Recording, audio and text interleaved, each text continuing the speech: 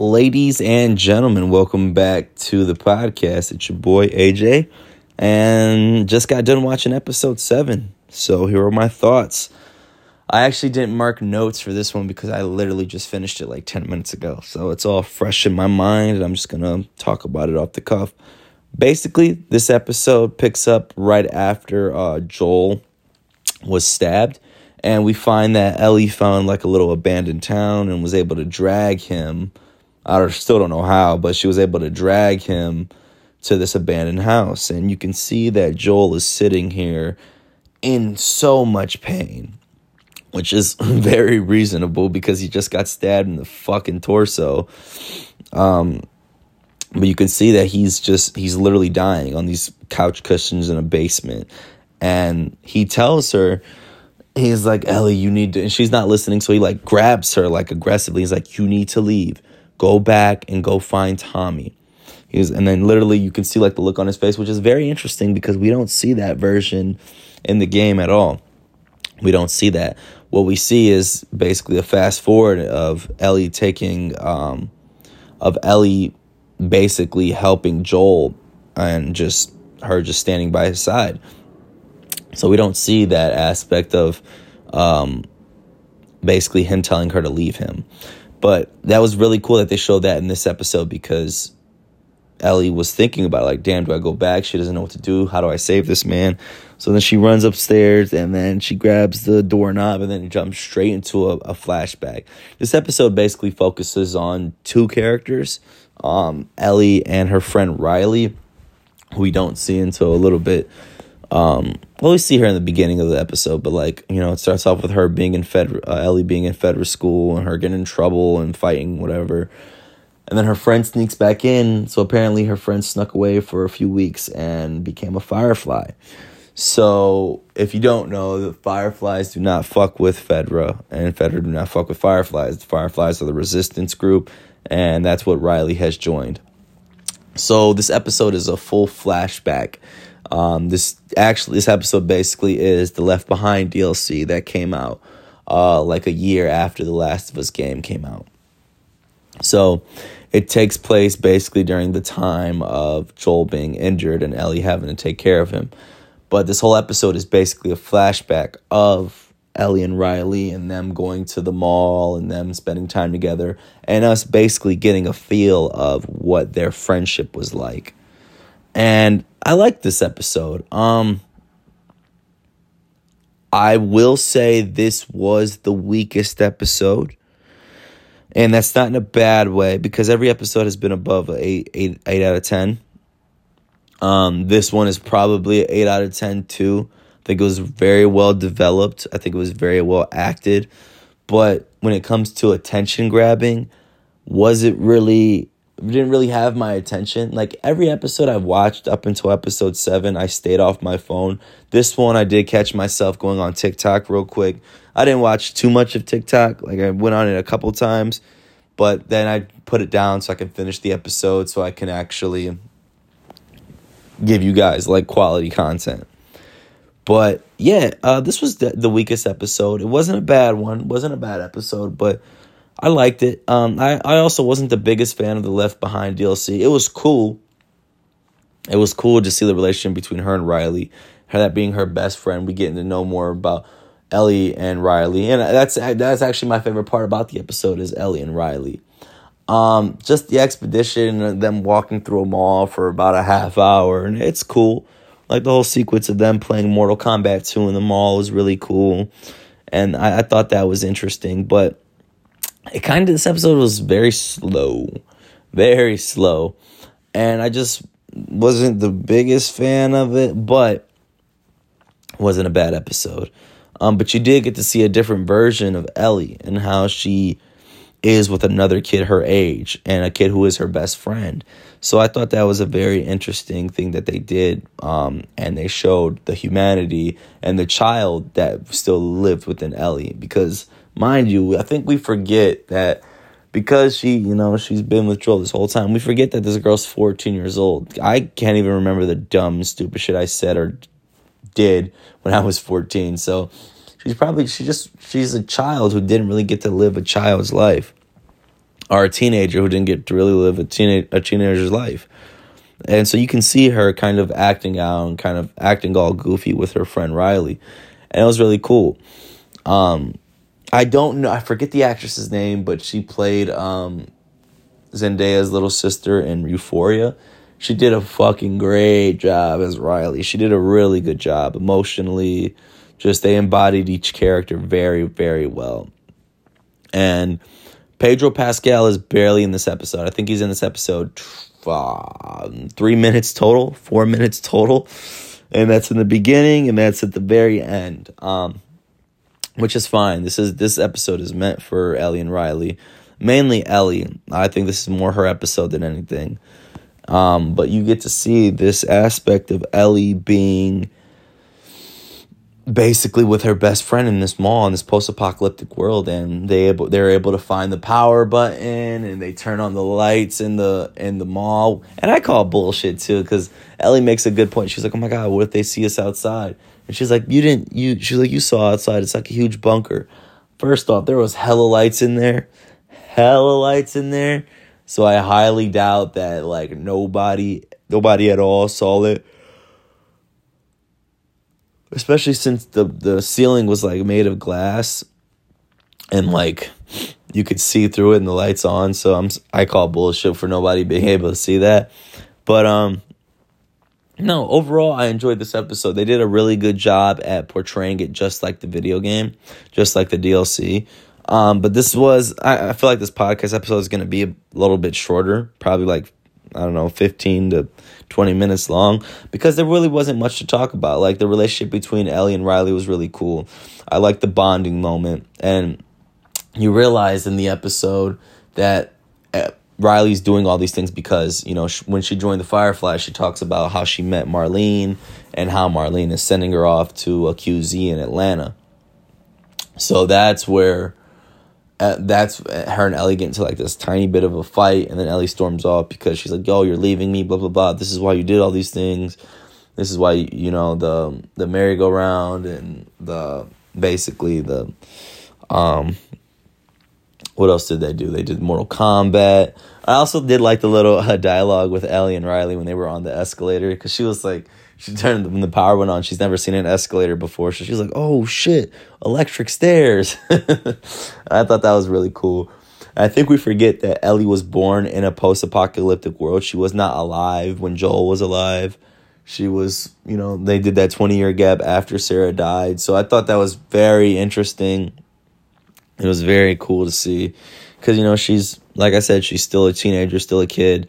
So the fact that she is able to see a car and not know what a car looks like and not know how it feels to be inside of it after, like, you know, in episode 3 where they found the car and she's acting like it's some spaceship and she's seen these escalator stairs, and just like the first time she's seeing this new wonder. It's really cool. It's really cool to see. And you could see it on her face this whole episode. So, like I said, overall, enjoyed this episode. Definitely stood out as one of the slower episodes, but also just like other previous episodes, it was good expedition. It didn't really push the story much because, like I said, this was a flashback episode. But what it did was it gave Ellie's character more. What's the word I'm looking for? More humanity. Because like she said beforehand when she was talking to Joel and they had that conversation, she was like, "I've lost people too. Everyone who I've loved either has died or has left me." And spoiler alert, at the end of the episode, there is one infected in this mall, which I call complete bullshit. How the hell is there one infected in this mall and whatnot? But who knows? But the one infected ends up getting Ellie, ends up biting her on the arm, and then the emotion on Ellie's face. First off, Bella Ramsey as Ellie. I've said this before, and I'm gonna say it again. She just continues to fucking be a standout, and the way she's able to certain scenes, she's able to trigger her fucking tears is perfect timing. She got bit, and she's like, "Fuck, no," and then you look up at the camera, and she's already crying, and I'm like, "Fuck, that's so good." And then Riley shows her hand where she got bit. And it's crazy. And they even say the line that they said in the show, like, let's just be all poetic and lose our minds together. And it just sucks because, like, we know that Ellie is immune, so she probably had to watch her friend turn and die, and she probably had to kill her friend when she became infected, and it's crazy. And then it gives you another perspective on Ellie and what she has lost. She lost her best friend in the mall, and, so she does know how, not to a certain extent, but she does have a similar emotion when it comes to, like Joel losing his daughter. So when Joel tells her to, you got to leave me, you got to do these things, she's not on it. She's cool on it. She doesn't want to.